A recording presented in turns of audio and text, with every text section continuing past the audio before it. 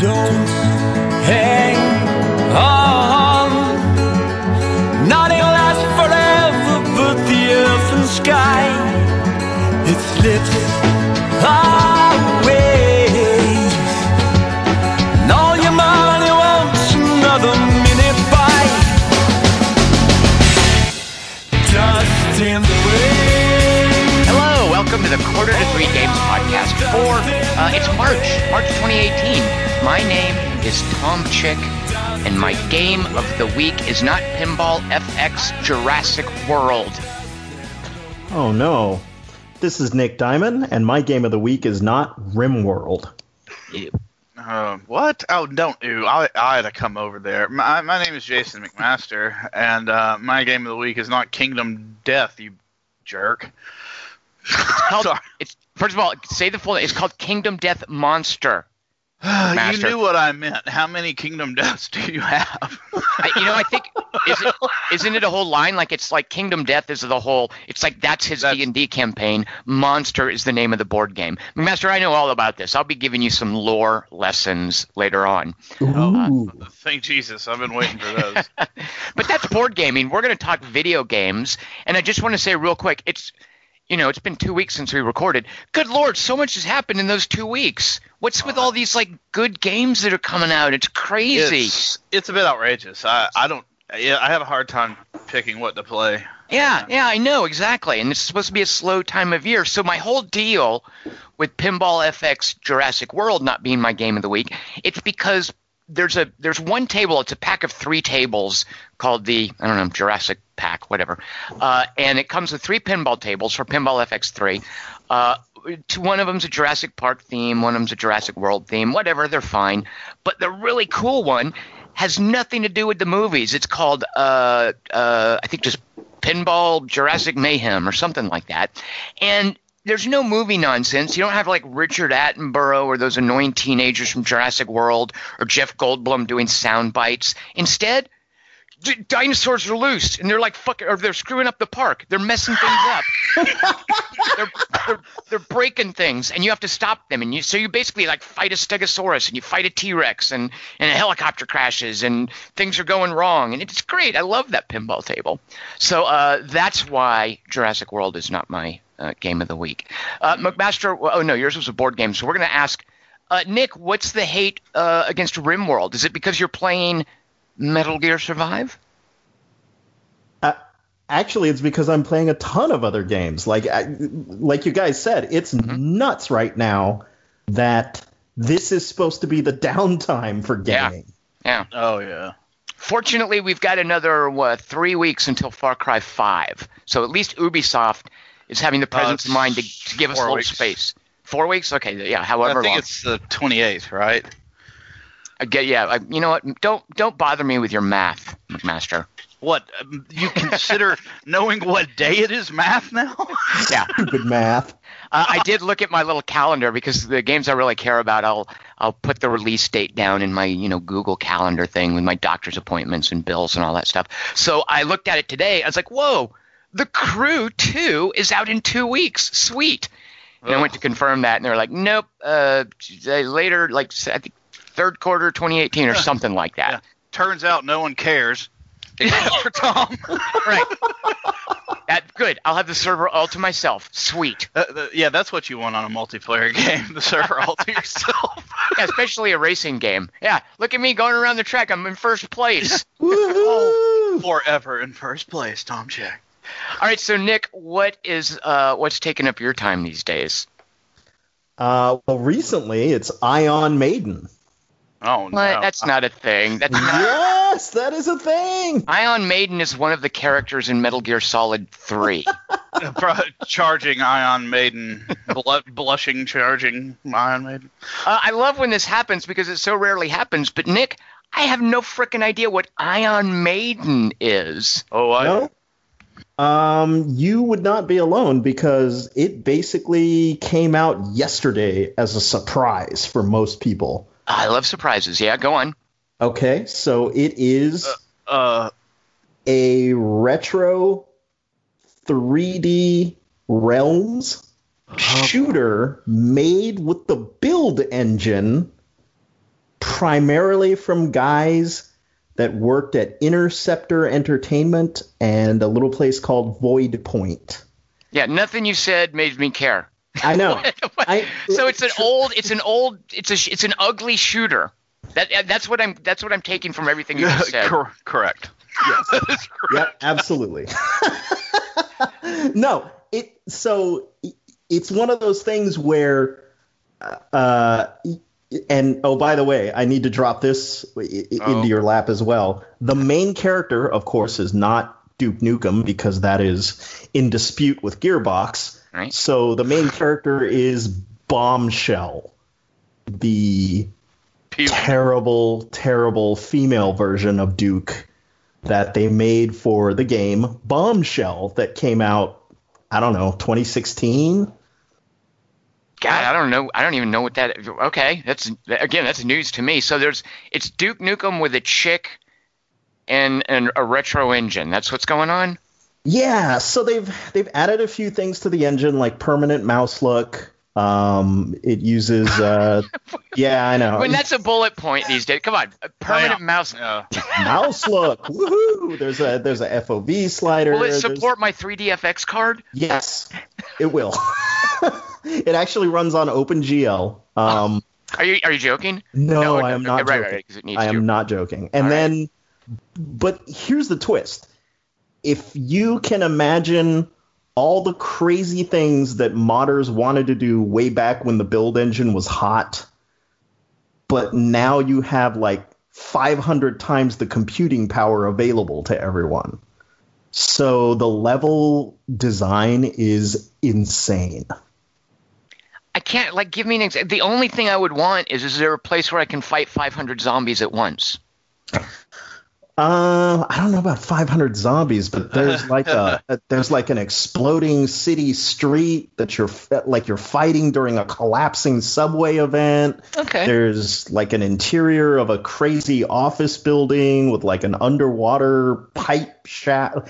There's so much craziness going on in this, and it is for anyone that wanted that kind of bought into the games like Strafe. And the Pain Diver, and there were a couple of others these Unity built retro shooters that had come out. Hey, we promised to be totally old school, and then they weren't. This is actually old school. Wait, are you hating on Strafe? Because I would come to its defense, but fair enough. Here's the problem, Nick. You're now talking about a game. I just looked it up. It's early access. It's not even out yet. Yeah, but it's so thematically what they've done is it's almost like you stuck the first 2 floppy disks in for Shareware Doom. All right. It's presented as that first chunk Shareware set of levels. It's even got the closing screen where it's go ahead and buy the full game, even though obviously you've already paid for it. And, right. Yeah, they've actually done a really decent job of kind of snatching up that 1990s aesthetic, but really adding a lot to it so that it feels yeah, this is the game I always imagined if I had a supercomputer back in the day. McMaster, how did you know about it? The quarter to 3 thread of it. Oh, I should. Is it called Ion? Yeah, I'm not sure I would ever click on or care about something called Ion Maiden without knowing more about it. Well, I had to know. I mean, anyway, Nick posted it, so I usually look at stuff about people that I like post. So, aww.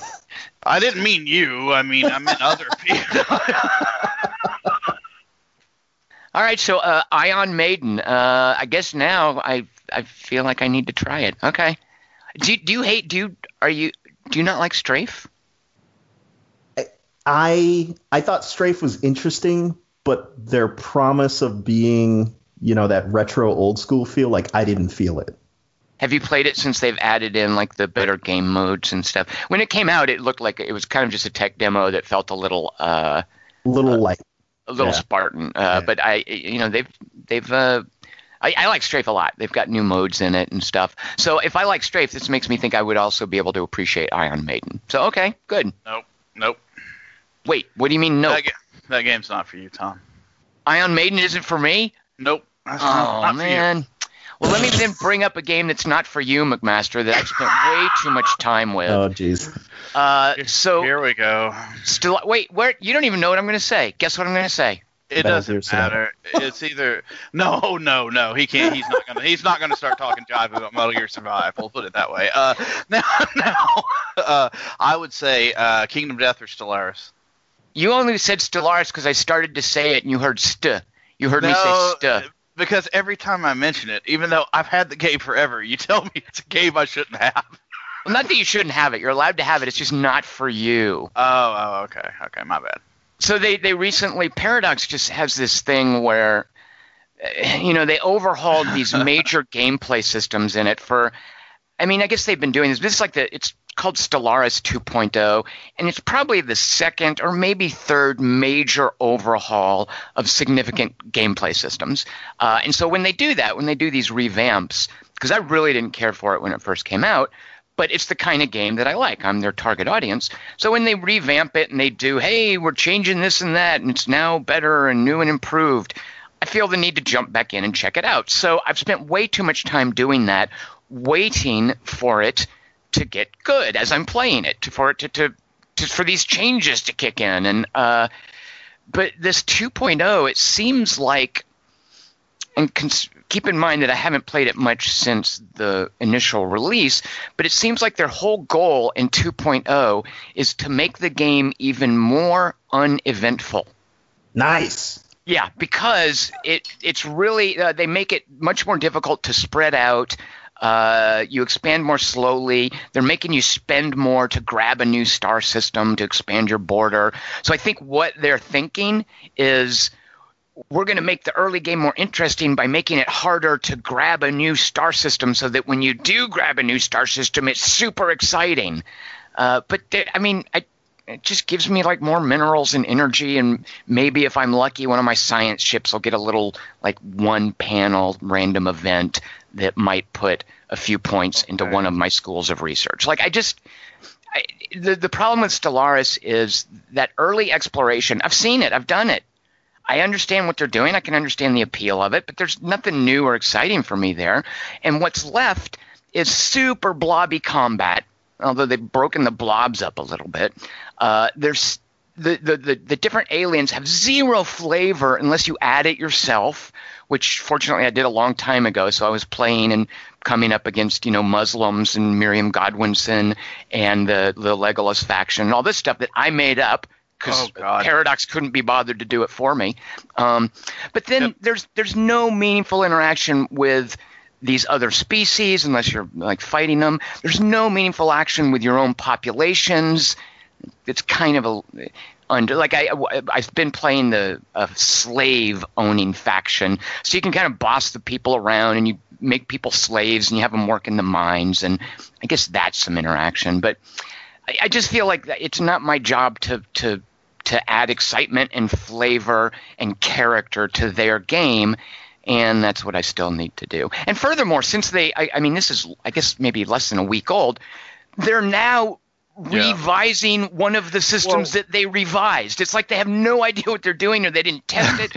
It's like they constantly have to overhaul their own overhauls. I did enjoy that announcement, but what I want to ask you about though is what about the expansion? Now, because there is a difference between 2.0 and the expansion that came out. Right, their expansions, and this is how they do their DLC for most of their games, is they will release some kind of overhaul or system revision in a patch, and then that will coordinate with the release of DLC that just adds a few extra things, so that it kind of feels like the DLC is a bigger deal than it is. Because if I don't buy, I think it's called Apocalypse. If I don't buy Apocalypse, I think all I'm missing out on is some end game stuff, and maybe, I'm not even sure what is specific. Cool end game stuff. What is it? Planet destroying weapons. Oh no, right, Stuff right, like yeah. that. Yeah, but yeah, beyond that, like that's their big thing is you can make a planet cracker or whatever it's called. You can also like close planets off, like seal them, do all sorts of crazy crap. The giant ships, the Titans or whatever they are. Right. Yeah, those. I don't know. Yeah, those pretty cool. I mean, I guess the end game did need some more stuff in it because it was previously you had to count on getting. There were these end game events, like these kind of scripted apocalypses that would kick in, and depending on which one of those you rolled up, you could just have a completely dull, slog to whatever end came about. But I guess now that you can do. I mean, they had ring worlds in there, didn't they? But now that you can do all these, I think they're called mega structures. They've added more stuff there. So yeah, I guess, but I didn't get, to be fair, I didn't get to that. I mean, I've spent hours getting through the early game and the mid game. And after all that time, I come away thinking, well, I should have just played Galactic Civilizations 3 or Endless Space 2. Or there's a sadly overlooked and underappreciated science fiction 4X game called Star Ruler 2 that I love. So all this time checking out, hey, how far has Paradox come with Stellaris? I just wished I'd played something else, and that's not generally the reaction you want when a company does a major overhaul of their game systems. So. No, I mean the new there were a couple other little things in the expansion, like the Marauders, the pirate thing. Yeah, big old that's a fixture of a lot of 4X games, but and that's you can hire. This is in Sins of a Stellar Empire. You can hire the Marauders to go fight another faction, and that was kind of cool. I mean, seeing a big blob that I didn't have to build go attack someone, or even when it attacks me. They also add these little they're kind of like the city states in Civilization 5 and 6. They add these little factions that. There's like an artistic faction and a science faction, and you can find them. They're basically resource sinks where you can buy stuff. You spend energy to get a tech boost from the science faction. But again, that's the sort of thing you have to be invested in this idea that I spent 1,000 energy, now I've got plus 10% research for 10 years. If that sort of incremental thing is cool for you, and that's what Paradox banks on, that's kind of how their games tend to work. Yeah, I guess it might be exciting stuff. Sure. Yeah, I don't know. It just seems like it's not that bad of an expansion, but I haven't really spent that much time with it yet. I know you have. Well, that's because it's not for you. Oh, that's right. True, yeah. Oh, how I loathe you. Oh, my God. Master, what's something that you have spent time with lately? Don't say Metal Gear Survive yet. Okay, well, there's a number of things. Not Metal Gear Survive. Kingdom Come. Deliverance. Yeah, I'm waiting on a patch for that. What? How's the lockpicking going for you? Oh, I don't do it. I mean, I don't. I just kill people. So you're not one for subterfuge, right? Yeah, just get to the bloodletting. Yeah. It's that game. I don't know. It's like I like it. I actually really do. And I don't know. It's one of those games that's like you get into it and it's really entertaining, but I mean there's so many broken parts of it that you can only replay certain quests so many times. You can only ride over the same ground so many times before you just don't want to do it. Are you losing progress, or is it just just repetitive gameplay? I mean, the save system's so stupid, and then something just idiotically random will happen and you'll die and lose like 45 minutes of gameplay, trying to get back to, save your schnapps is not cheap or easy to come by, I want to confess, McMaster, that's one of the things that appeals to me about Kingdom Come Deliverance. And I went through my share of, oh God, I keep dying and being reset 30 minutes, but too few games are willing to raise the stakes like that, are willing to inconvenience you to raise the stakes. And I respect that Kingdom Come Deliverance does that, even though I understand it's going to alienate a lot of people, and I've certainly had my share of frustration with it. But I think those lower points, and this might sound like a silly rationalization, but I feel those lower points make the higher points higher. Like when something's when the stakes are high, and I know, okay, I've got to ambush this little camp, and if I fail, I'm going to be reset way back to my last save, which was a long time ago. And do I want to drink the savior schnapps now or save it? I like that kind of difficult decision making, and I especially like that it's in the context of a game world that feels absolutely unique. So again, I say this having put the game on hold, waiting for a patch. So to be fair, I am frustrated enough with it that I'm not playing it. But I do kind of want to defend the inconvenience and frustration that some people use to describe the save system. I don't mind not being able to save anywhere. I play Iron Man on half of the games I play. The game is kind of exhausting because of the way you have to traverse the world as well. I love that, though. I love geography that matters. Sweet Jesus. Here's where you tell me why you hate something, and I tell you why you're wrong, and it's cool. I'm not talking about that. I'm talking about every time I go anywhere, right. the realism is so hardcore right. that the same woman shows up and accuses me of murder every time I see a body on the ground. Yeah, maybe you should be more invested in subterfuge and lockpicking. She is everywhere in a 9 square mile radius, apparently. She's a manifestation of your conscience. Yeah, stop making her angry, man. Yeah, but there's just, like, okay, here's another fun one. I entered an archery contest the other day, and against the noble, the kid? No, I beat him. But against, just for money. And I chose, like, the high-level one because I'm pretty good at the archery. And I start playing, and they summon a couple of women to compete against me. And we all know how Kingdom Come feels about women. They can't have weapons. So they just stand there, and if they never shoot, it never ends. And when you move, you lose your money because you've cheated by leaving the play area. Right.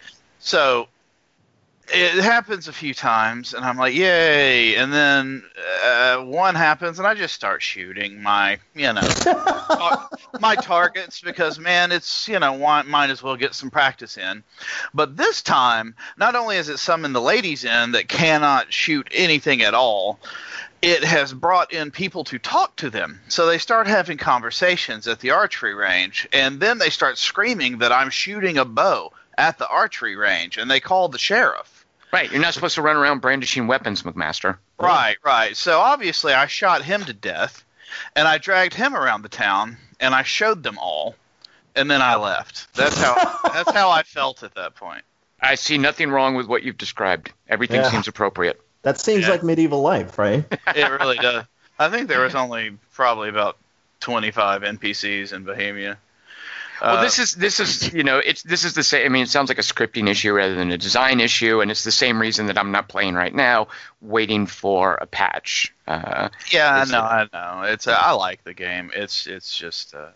See, I fixed my Kingdom Come. You modded save. Yeah, I modded the hell out of it. I put the save on it. To hell with that. There are also mods for the lock picking that I noticed, but partly because there are just so many other things to play, I'm happy to let it sit until the developers at I think they're called Warhorse, until they can try their own fixes and then see how those go. Now, I do have one thing that I'll say that I mean, that's obviously the archery range thing is kind of a joke. It's hilarious to me. It's obnoxious, but the one thing that I don't like is how many just, like, shockingly sudden sex scenes am I going to have to witness in this game? Now, I'm not a prude. I don't care that much. But it's really just, like, all of the sudden. Has that happened to you, Tom? McMaster, I never heard you complaining in, like, those goofy BioWare games. I knew what was going to happen in those. Like, I had a pretty good idea. You don't mind dumb polygonal character sex, you just don't want it sprung on you suddenly. Well, it's just out of nowhere, and there's, like, no context for it. It's just, like, the weirdest thing. I mean, I haven't had any. I don't know what you're doing in Kingdom Come Deliverance, but I haven't had any of that happen to me. Well, apparently not lockpicking. I mean, because I mean, is that what you spent your entirety of the time doing?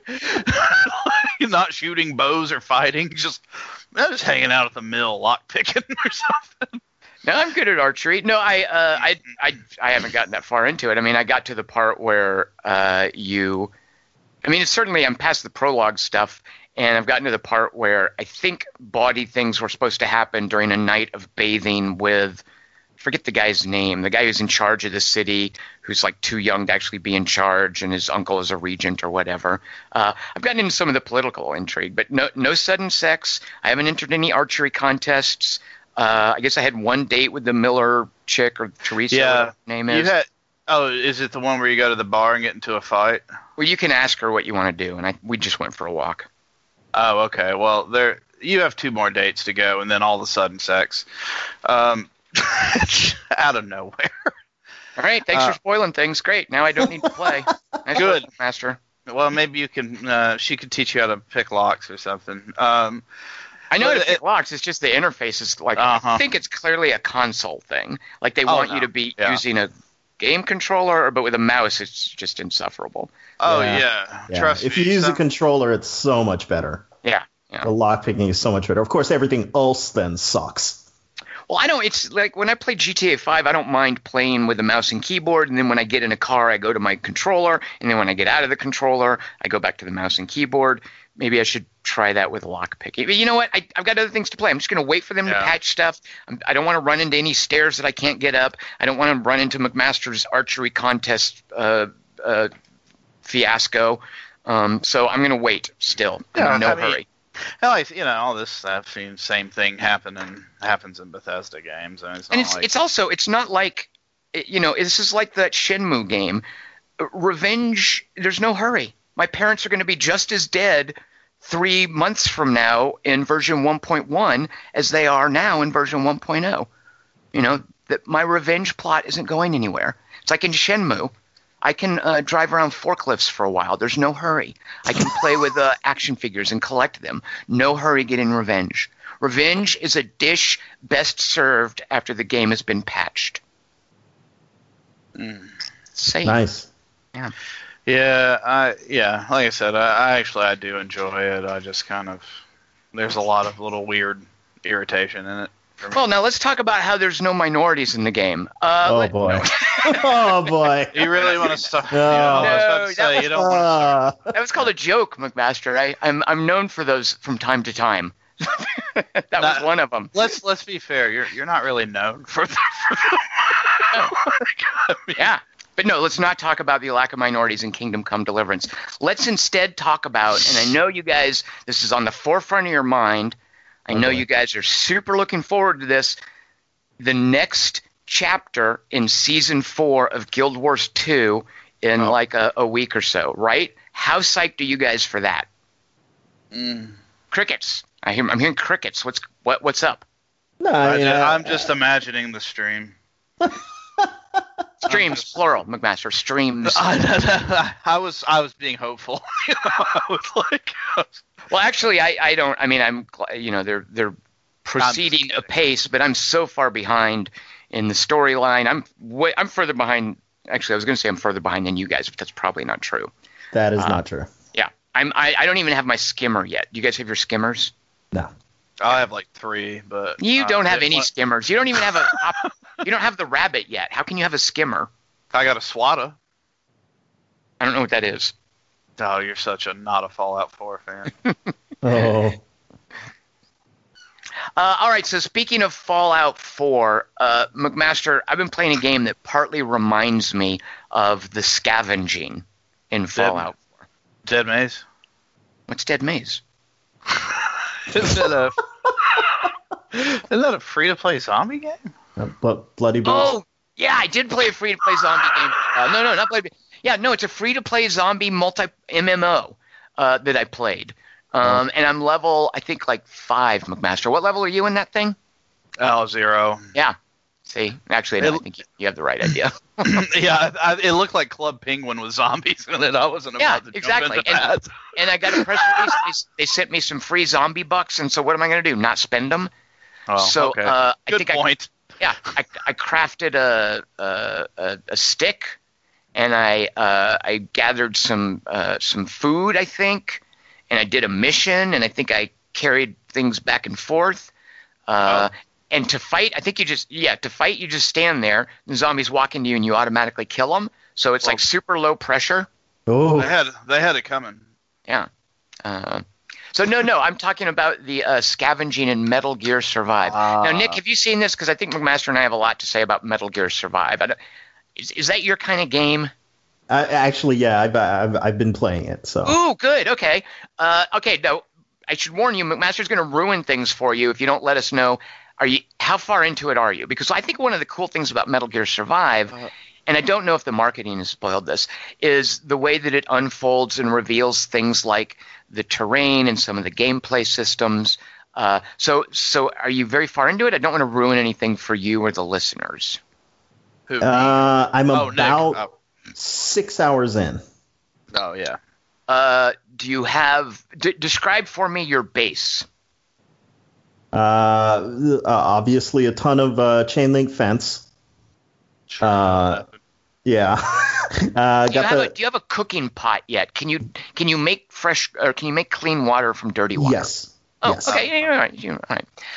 Because that's I think a what level milestone. That's the cooking. Yeah, definitely the water purifying is that's the big hurdle, I think. Well, right. And it is. And it does continue to evolve in terms of like what that means and how convenient or inconvenient it is and how much you need. And it reminds me of a wacky Japanese take on one of the things that I really liked in State of Decay, which was this kind of survival management in this expanding territory where it's safe to go, and feeding and housing and providing medical care to people, the sort of base management stuff from the earlier Metal Gear games.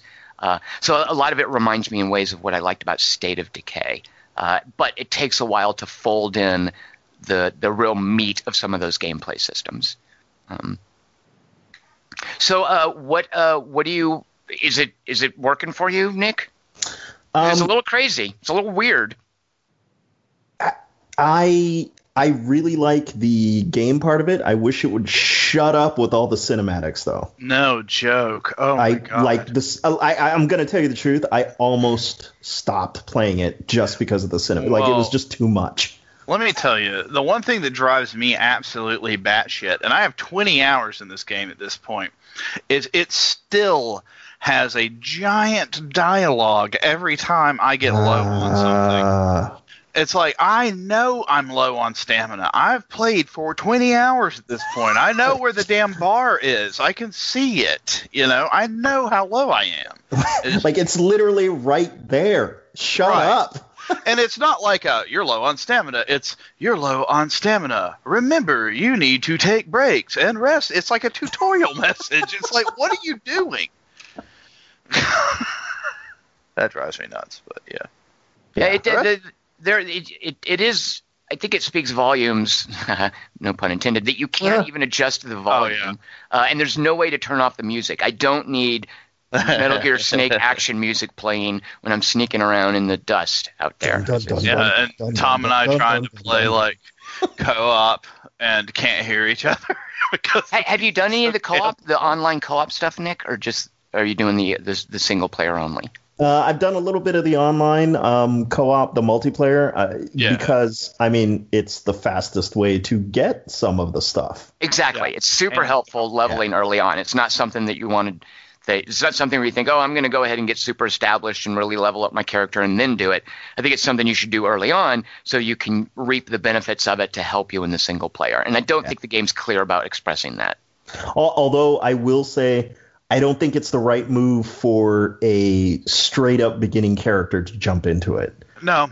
I would say you need to be in your teens. Yeah. So it's interesting because in the beta, though the enemies on the multiplayer side were much easier. And I think... They're dumb hard now. Yeah, they're really kind of... They're kind of a lot harder, and I don't know if that was from complaints or someone at Konami was like, F that, man. Like, we got to make this tougher so people spend money. I don't know. Yeah, right, because it does have all that micropayment stuff, and you can buy – there's something about survival coins. Now, to be fair, none of that I haven't even really looked at that, but I don't feel that it's pushing me towards that. Although now that you're mentioning how hard it feels, I'm thinking, oh, am I supposed to be micro-buying stuff? I mean, maybe. I don't know. I haven't felt the urge myself. Yeah, so okay. I don't know. Because I get plenty. Like I feel like the multiplayer co-op I've done seems tough but fair. Yeah. Generally, when we fail, it's because there aren't enough players, or because McMaster is AFK to go, I don't know, feed his cat or something while I'm busy trying to save the base. McMaster just can't be bothered. That's usually the scenario there. Yeah. It's Tom valiantly trying to save the base. Now let me tell you about playing co-op with Tom. Yeah, go on. Tom is like he sees a shiny. Which is a quest. I need that, McMaster. I got to go get that. Cover And me. Tom just starts. It's like his head's on a swivel, but it's pointed straight at that thing, right? And he just starts running at it. And it doesn't matter what's happening in the base, right? It doesn't matter how many zombies are killing me. Or Master, anyone else. Yeah, I tried to explain it to you in MOBA terms by saying that I was I'm jungling. Jungling. Yeah, Nice. he did Jungling. tell me that he was jungling. See, that means I'm running around getting stuff that I need. I need you to cover the actual gameplay challenge for me while I am out in the jungle getting the treasure. It's called jungling, McMaster. Yeah, what are you doing, McMaster? Yeah, you need to tank or lane. You need to push the lanes. Yeah, you lane. I jungle. Right. But now, I mean, of course, I'm like level 20 now, maybe 21, something like that. And it's not so bad now. I also have Molotovs. Well, I really like the whole crafting and recipe stuff and the scavenging. Like, it doesn't feel super prohibitive. Like, it gives me all sorts of badass, powerful tools that if I'm willing to expend the resources, I can easily kill stuff. It's a matter more of how many resources do I want to expend for this challenge or to do this. And it's kind of even the bit where you're in the dust. It's called dust. It reminds me very much of elements of The Mist, the Stephen King thing. I thought the movie. Yeah, I actually totally thought. Well, the movie's dumb. The book, The Mist, is actually way better. No, the movie's so stupid. The movie tries to be this thing about religious perspectives, and the movie has a laughable ending, whereas the book's ending is pretty awesome. I like the movie's ending. It's a short. I like it where he kills everybody. That was all right. Go ahead and spoil other things, McMaster. We'll wait. Yeah, go ahead. What? Why don't you go ahead and ruin the Last Jedi? I didn't say who. I haven't seen The Last Jedi, so how could I ruin it? Good point. But I do like. So I like in that dust area. Where you need oxygen. It reminds me a bit of Subnautica, where you're expanding and you're exploring, and you sort of seize a little territory to be safe, and because of your limits on oxygen, you can expand out from there. This idea of dust in Metal Gear Survive reminds me a lot of that. And I like how free-form it is in terms of exploring, expanding, grabbing territory, making little safe spaces. That stuff I find super gratifying. So there's a couple of things it reminds me of, really. First and foremost, it reminds me of Stranger Things. The dust does once you're in it, it has that down? The filter kind of. I guess if you were a little child and weren't fighting things, if you were just running around in there. So there's just little children in Stranger Things? It's just, about 4 little children? There's never soldiers? Is there soldiers in Stranger Things, Tom? I haven't seen the second season. I don't know.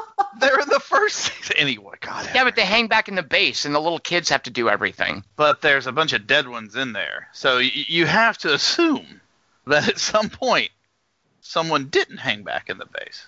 There's dead guys in the. All right, because my whole thing about Stranger Things. Dead? Yeah, nobody dies in Stranger Things, McMaster. Nobody except the Hobbit guy, the guy that plays the Hobbit. Well, wait, what? Who? There's someone who played one of the Hobbits from Lord of the Rings. He's in season 2 and he died. Someone ruined it for me. Well, I haven't seen season 2 either, so now you ruined it for me. Way to pass it on, butthole. But anyway, did you guys see a terrible movie that Duncan Jones directed that came out on Netflix called Mute? Yes. I heard about that, but I have never heard of it. Mute is terrible, and I think from Nick's reaction, he did see it. But what's awesome... And it ruins Moon! Oh, I know, it's so dumb. It so plays stupid. Moon as a joke. Great movie. But what I love about Mute, there's just one weird random scene where one of the hobbits from Lord of the Rings is dressed up as a geisha girl in thick makeup with a dress. It's that Dominic Monaghan guy who was on Lost, who was one of the hobbits. It's just so random. I love that scene because it makes no sense. It's ridiculous. He's a geisha girl and he's got these like sex robots having sex with each other in his hotel room. It's just so randomly ridiculous. So watch that scene in Mute and you can ignore the rest of it. How did we even get there? Oh, I don't know, McMaster. Let's see. So speaking of ridiculous things, I think because at heart, Metal Gear Survive is a zombie game, and that's what drew me it to it. is. I love that. But you know what? One of the scary things about a zombie, I think the scariest thing about a zombie is his rotting face or his missing jaw, the gaunt, hollowed out eyes. You're just so upset but about here, the big old crystals. well, it's not. Here, the zombies, instead of having that scary face, they have a piece of candy corn for a head. That's not scary. Candy corn, it might be Halloween associated, but it's not scary. I don't need a zombie having candy corn instead of a head. It makes no sense. It's weird in Japanese. I don't get it. It makes plenty of sense. Okay, explain it to me.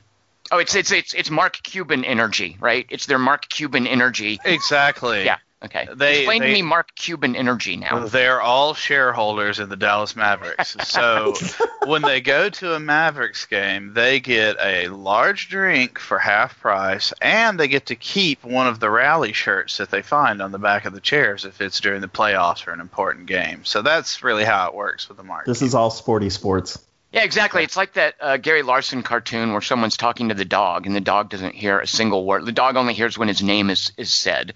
So, McMaster, you didn't say my name in any of that, so I didn't understand what you were saying.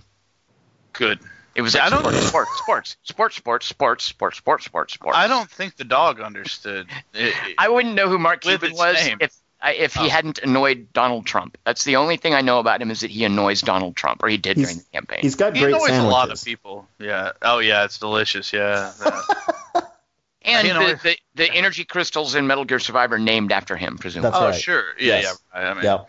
Oh, yeah, no, but I do really like the Dust is like a really cool place. Like I like the Lord of the Dust, Go ahead and spoil more things. Go ahead. Dude, I haven't fought him. They mention him pretty early on. It's a giant ass monster. I mean, how do you not see it? You don't see it until they show it to you, and now all right, my 'cause God, that's a cool moment. I love that moment, and I wouldn't because I had no idea it was coming. Yeah, but So, what do you guys think? You haven't finished it, right? No, good Lord, no. Okay. Because So isn't what do you guys it pretty think- open ended? By the way, like, do you finish it? There's an ending. there's an ending. I've There's heard. an ending. Yeah. All right. What do you guys think the chances are? I'm gonna get to the end of Metal Gear Survive, and when the final 4-hour cinematic ends, I'm gonna, take my headset off, put my controller down, and go, well, that answered all my questions. Oh yeah, it's obviously going to happen that way.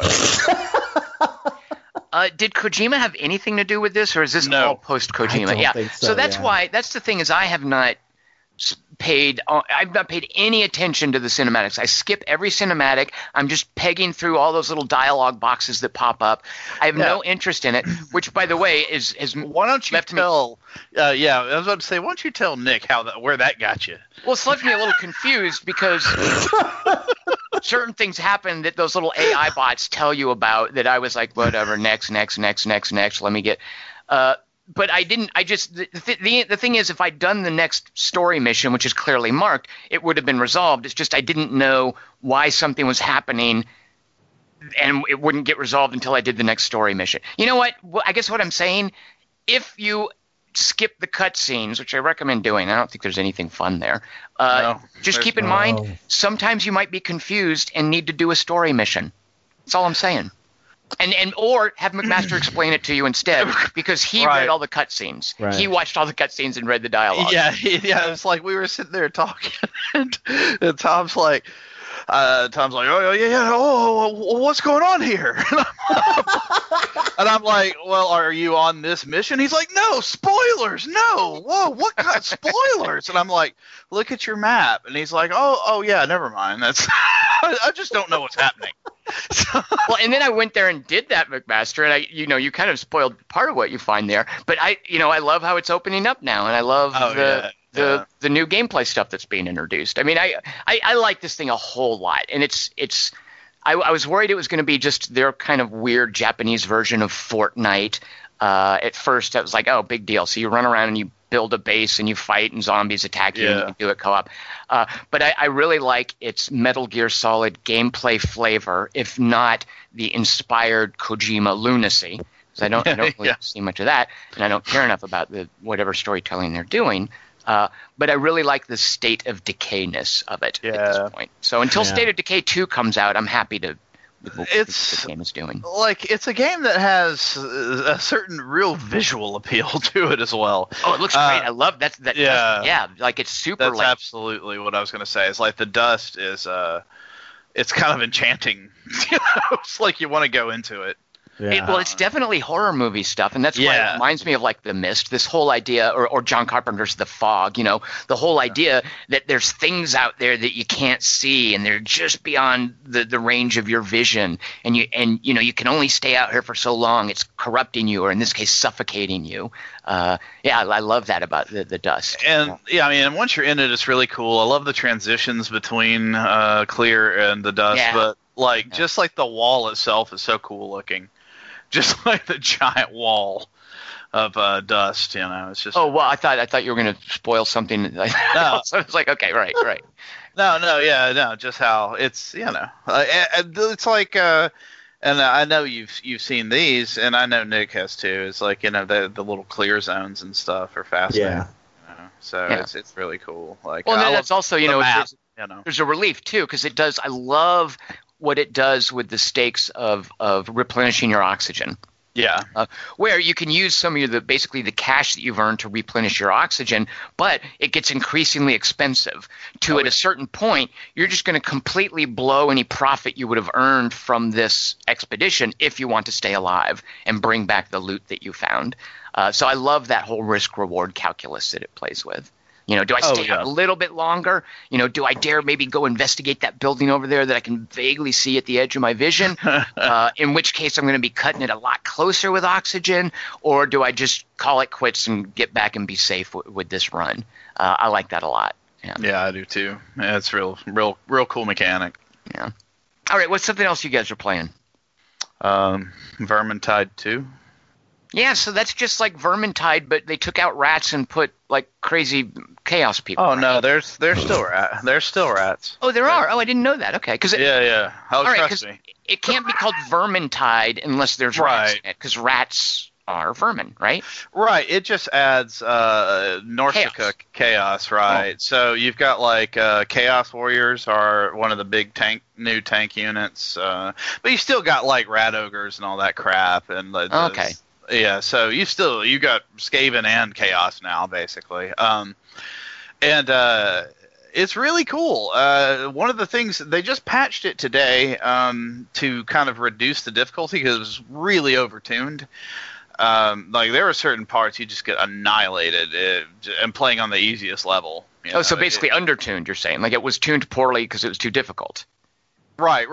Yeah, I meant like the actual encounters are overtuned to the point that they're too difficult is what I meant. But so what they did is they patched a bunch of that to kind of even it out. But the reason I like this one so much is it reminds me more of Left 4 Dead than the last one did in a lot of ways. Like, the director seems to work better.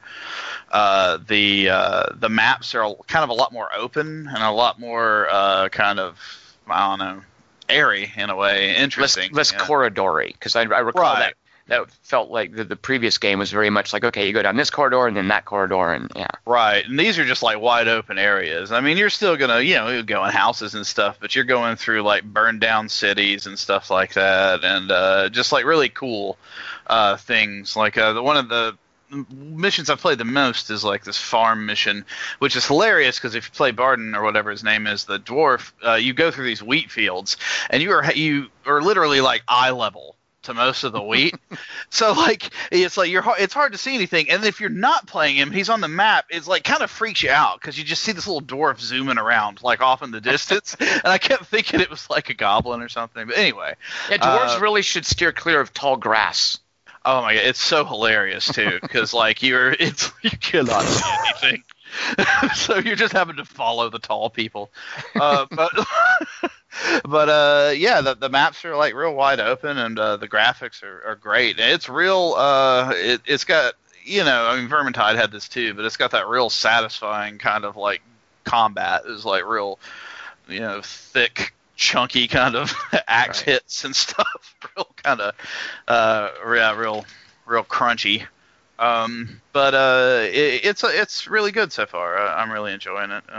All right, when me and Nick join you, you have to be the dwarf, and we're going to do the farm level. All right, that sounds fair. Hey, it's not the whole thing's not that. Thank God. It's not like nothing but wheat fields. That would be horrible. Right. But yeah, no, and it just it just launched, so I haven't had a ton of time with it, but it's a pretty good time. Well, it's the pre, or it's not technically launched, but you can play the beta without getting reset at this point, right? Right. If you buy the game, you get it's like early start. So I've gained a few levels on the fire mage lady. Well, why don't they just launch it? I'm a little confused with why isn't this? I don't know. Okay. Probably get people to pre-order it and make more money. But it's not pre-ordering it if you pay for it and then playing it. That's not a pre-order. That's a purchase. Yeah. Well, I think what it does is like people will go, but if my friends are going to play this and they've already got it, they're going to be much higher level than I am, so I'll get it too. How is that any different though from when a game comes out normally? I mean, I just don't understand this idea of. That's a good point. Yeah. I mean, maybe it might be. I was assuming it might be that there are going to be enough changes in the build during launch day, but to hear you talk, it sounds like they're doing these changes on the fly as it goes. Like they're adapting it. It's not like they're saving some big patch for launch day. I think that they are saving some content. That makes sense. Like certain maps or something that you can't do. Okay. Right. I'm pretty sure that it's like the regular beta so far. I don't think you get like all 12 or 13 maps or whatever it is. Right. I think you get like 3 or 4 initially. So it's more of a kind of a novelty. You play a few times, and then when the full game comes out, you'll have a little boost on it. Mm-hmm. Are any of you playing the McMaster? These aren't for you, so I'm mainly asking Nick. Are any of you playing the really cool, streamlined strategy games that have come out lately, like Into the Breach, Pit People, or Space Tyrant? Pit People. They're all excellent. Yeah, Pit People is so much. It's just so cheerful and funny and wacky and crazy, and I just grin so much playing that silly little thing. Yeah, that's the one I keep looking at. Yeah. Yeah, it's super. If you've played the other, I love those Behemoth games, man. Yeah, God, it is so deep into it. Yeah, I want that narrator to talk during every single game I ever play. Everything. Yeah. Everything. Because it's such an example too. Like so much comedy in video games just tries hard and really isn't funny, and it's kind of like maybe there's like one funny thing out of every 10 things, and then the 7 of them are cringeworthy, and then 2 of them are like, okay, whatever. This guy is like every single one of them is a freaking gem. I love that guy. I love their writing. I love his delivery. I just could listen to that guy. If Pit People sucked, I would play it just to hear him. So what is Pit People like exactly? Just out of sheer curiosity. Nick, here's what I was thinking. I wonder if you'd agree with this. So Pit People, if you look at it, you would think, it's like a little tactical XCOM-y kind of thing where you move wacky characters around and they fight each other. I think that Pit People has more in common with Creative Assembly's Total War games, with these sort of real-time military games, than XCOM. Nick, does that sound crazy? That sounds crazy. Here, let me explain then. Go. Because a lot of XCOM is moving someone around and checking numbers and deciding who is going to attack whom and with what.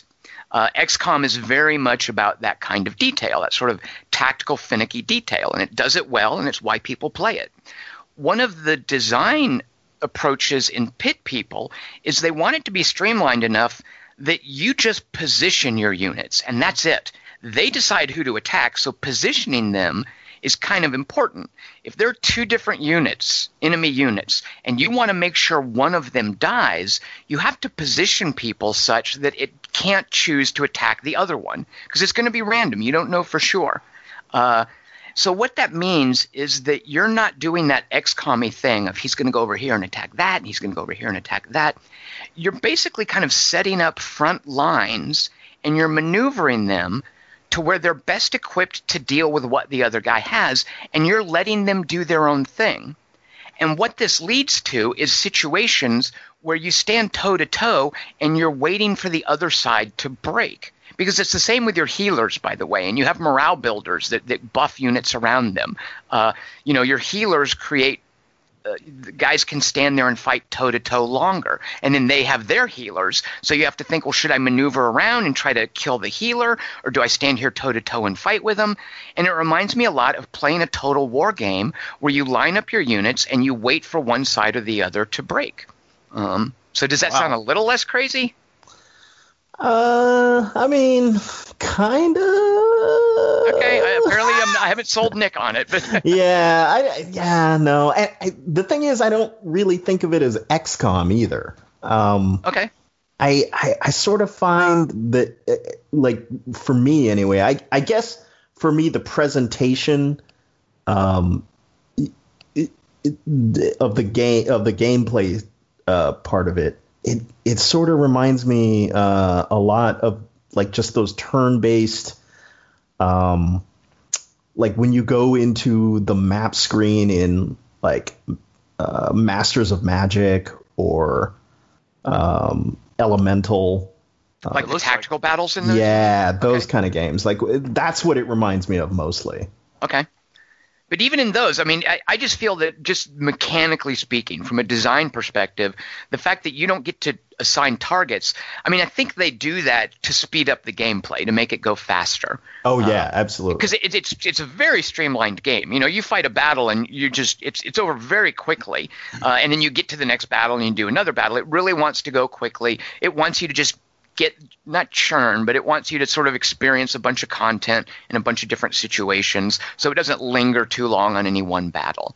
I just think that's and part of how they do that is you don't get to pick who attacks whom, and that's a big part of the streamlining that they do. McMaster, it's not for you. Well, I already got it, so not for you. It has co-op too. It looks. Really... It does have co-op. I'm not sure how it works though. Nick, do you know much about how the co-op works?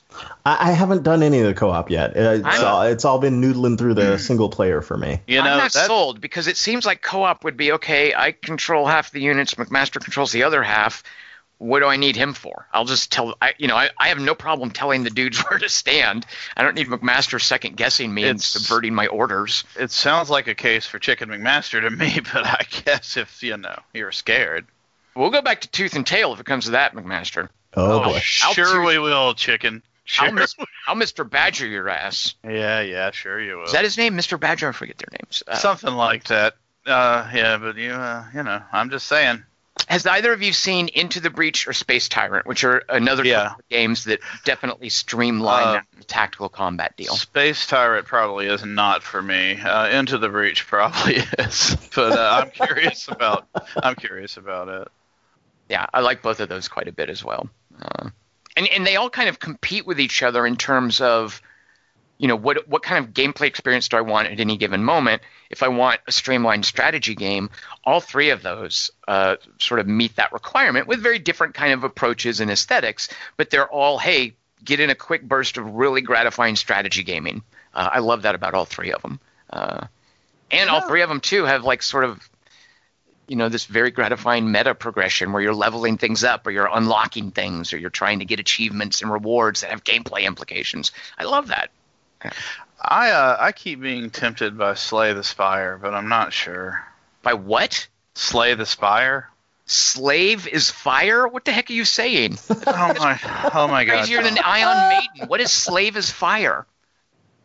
I swear to Jesus, slay the spire. Oh, Slay the Spire. Right. Oh my God, McMaster, it's another early access game. That's why I can't hear the words correctly. Oh, is that what it was? Yeah. My bad. I always forget that you have that sickness where early access just kind of shuts down parts of your ear. And that's their deck building roguelike thing, right?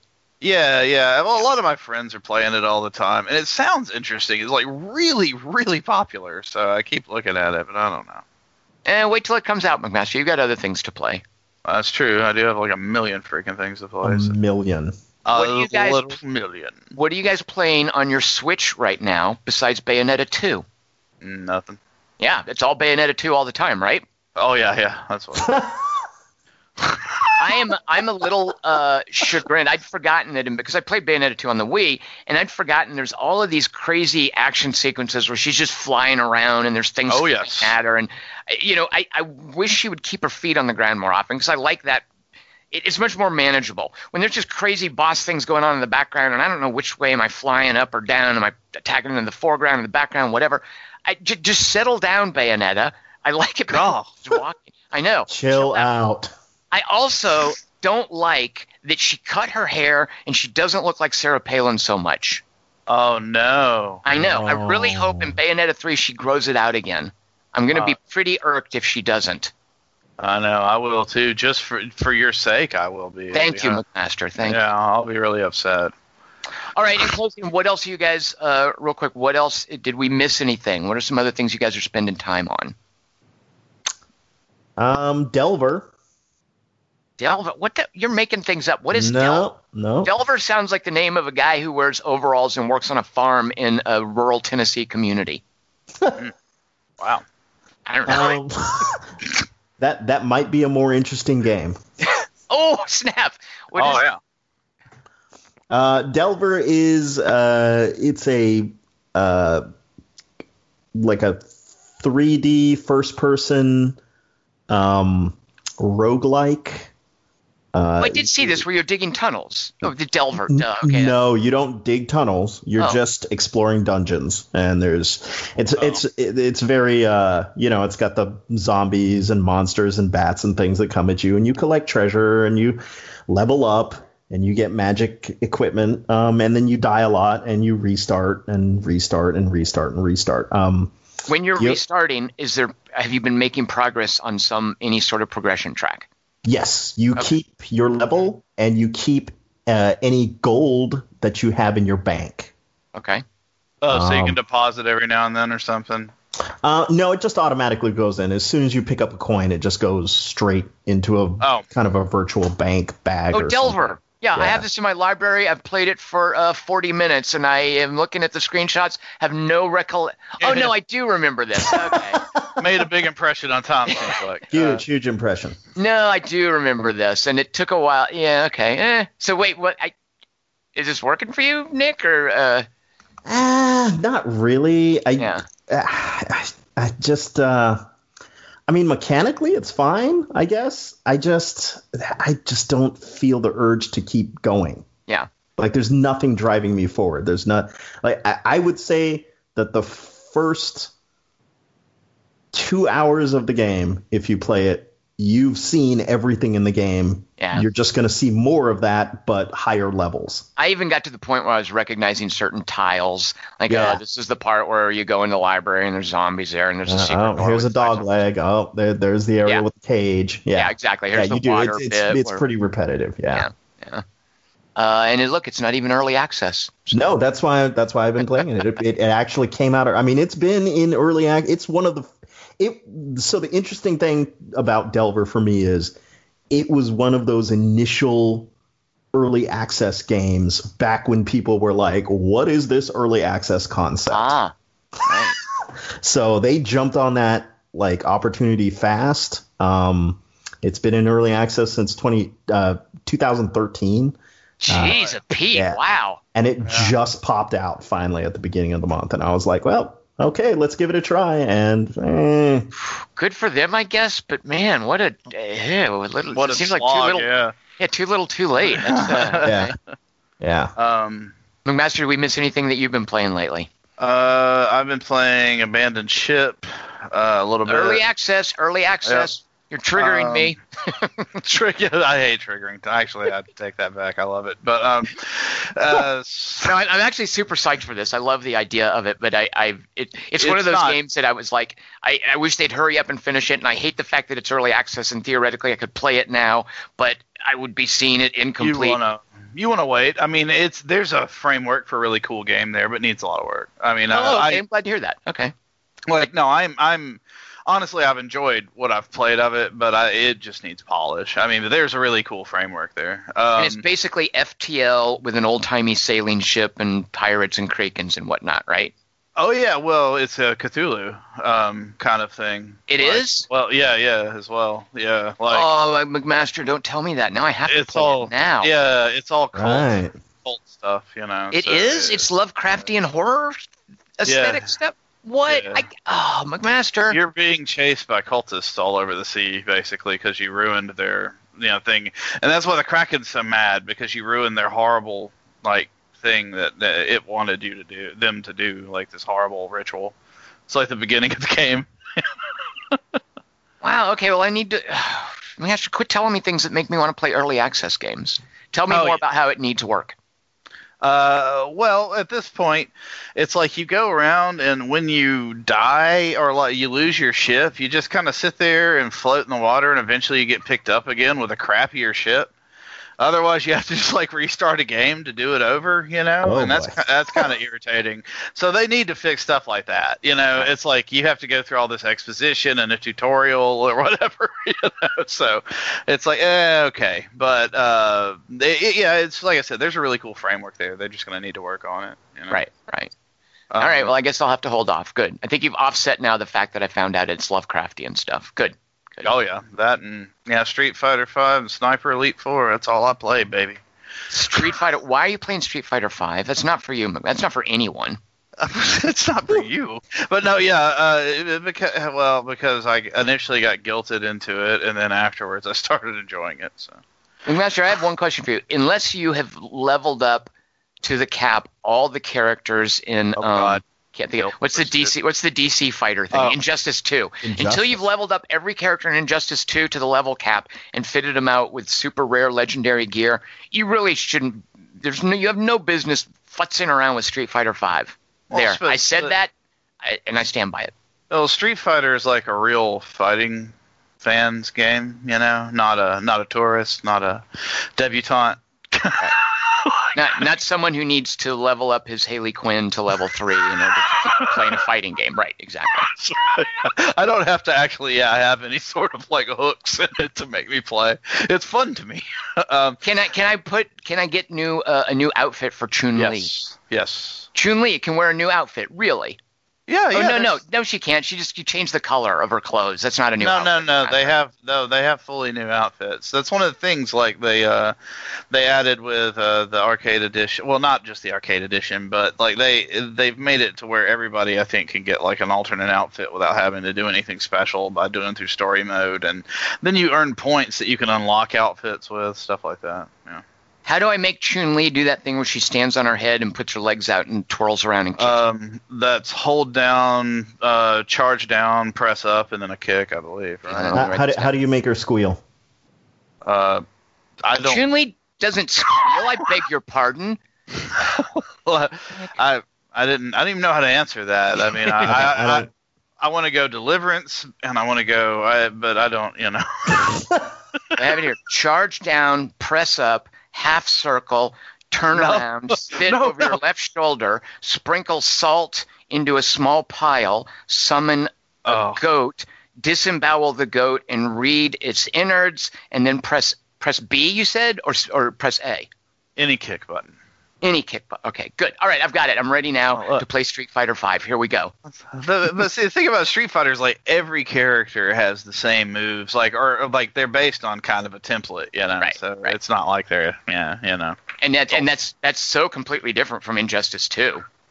Oh, I have no idea. I wouldn't know. That's how all fighting games work, McMaster, is you learn like the few basic moves and they do different things for different characters. You've said nothing that is unique about Street Fighter V. Well, yeah, but it's like always the same kind of combinations of like half circle or dragon punch or whatever. Well, yeah, but there are games out there that aren't like that though. Thank you very much. Jerk. All right, well, now that I've won an argument against McMaster resoundingly, it's time to end the podcast. I do real quick want to say, a very important entreaty. This is super important. Blizzard, please do not make a Diablo 3 for the Switch. I have already played it on 4 platforms. I do not need a 5th. Oh, God. I do not need Diablo 3 on the Switch. That would be just the end. That would kill so much gaming time. Blizzard, just think of the children. Don't do it. Yeah, really don't do it, Blizzard. Because then I'll have to play with him, and I don't want to. Because I play Diablo 3 all the time, and I'm done.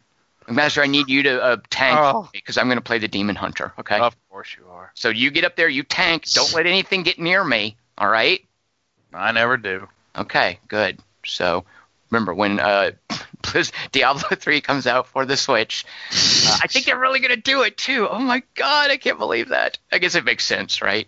But it's powerful enough for it. Yeah, there's no reason for it not to. Yeah. So, hey, there's plenty of reason for it not to, because then I'd play it. I mean, okay, the PC, the Xbox, the PS4, okay, that's only 3 platforms. I was thinking I played it on 4 platforms for some reason. But yeah, so that would be the 4th. 3 or 360? Well, I did the 360, the PC, and now the PS4. Those are the 3 platforms that I and not just like, hey, let me see how this runs, but hey, let me get my my Witch Doctor to level 70, like serious play. Right. Yeah, you're all about it. Yeah, don't give me a 4th platform to do that on, Blizzard, please. You know what, Blizzard? I'll give you $10 if you don't make Diablo 3 on the Switch. That's my final offer. Don't do it. Oh, yeah, that's probably now that's they're gonna. Yeah, that's gonna sway Activision. Yep, I'm sliding a tenner across the table so that working slowly. You guys want this? Oh, I dropped. Oh, did someone drop this? Is this yours? Maybe this $10 bill. A little hush money. Yeah. Okay, so thank you guys for listening. There you go. There's lots of things you could be playing. A few that maybe you shouldn't. Come on back next week. I am going to be talking with one of the guys who made Space Tyrant, which is one of those streamlined strategy games. I was asked on Twitter, okay, there's some of these great things. If you had to play only one, gun to your head, which one do you pick? I'd hate to pick one, but the one that I would have to take to a desert island would be Space Tyrant. And we're going to talk with David Quinn, the lead designer of that, next week about Space Tyrant. Join me for that. Thanks for listening. I'm Tom Chick. I've been here with Nick Diamond and Jason McMaster, who I understand is retiring from the Trump administration soon. Yeah, I've had enough.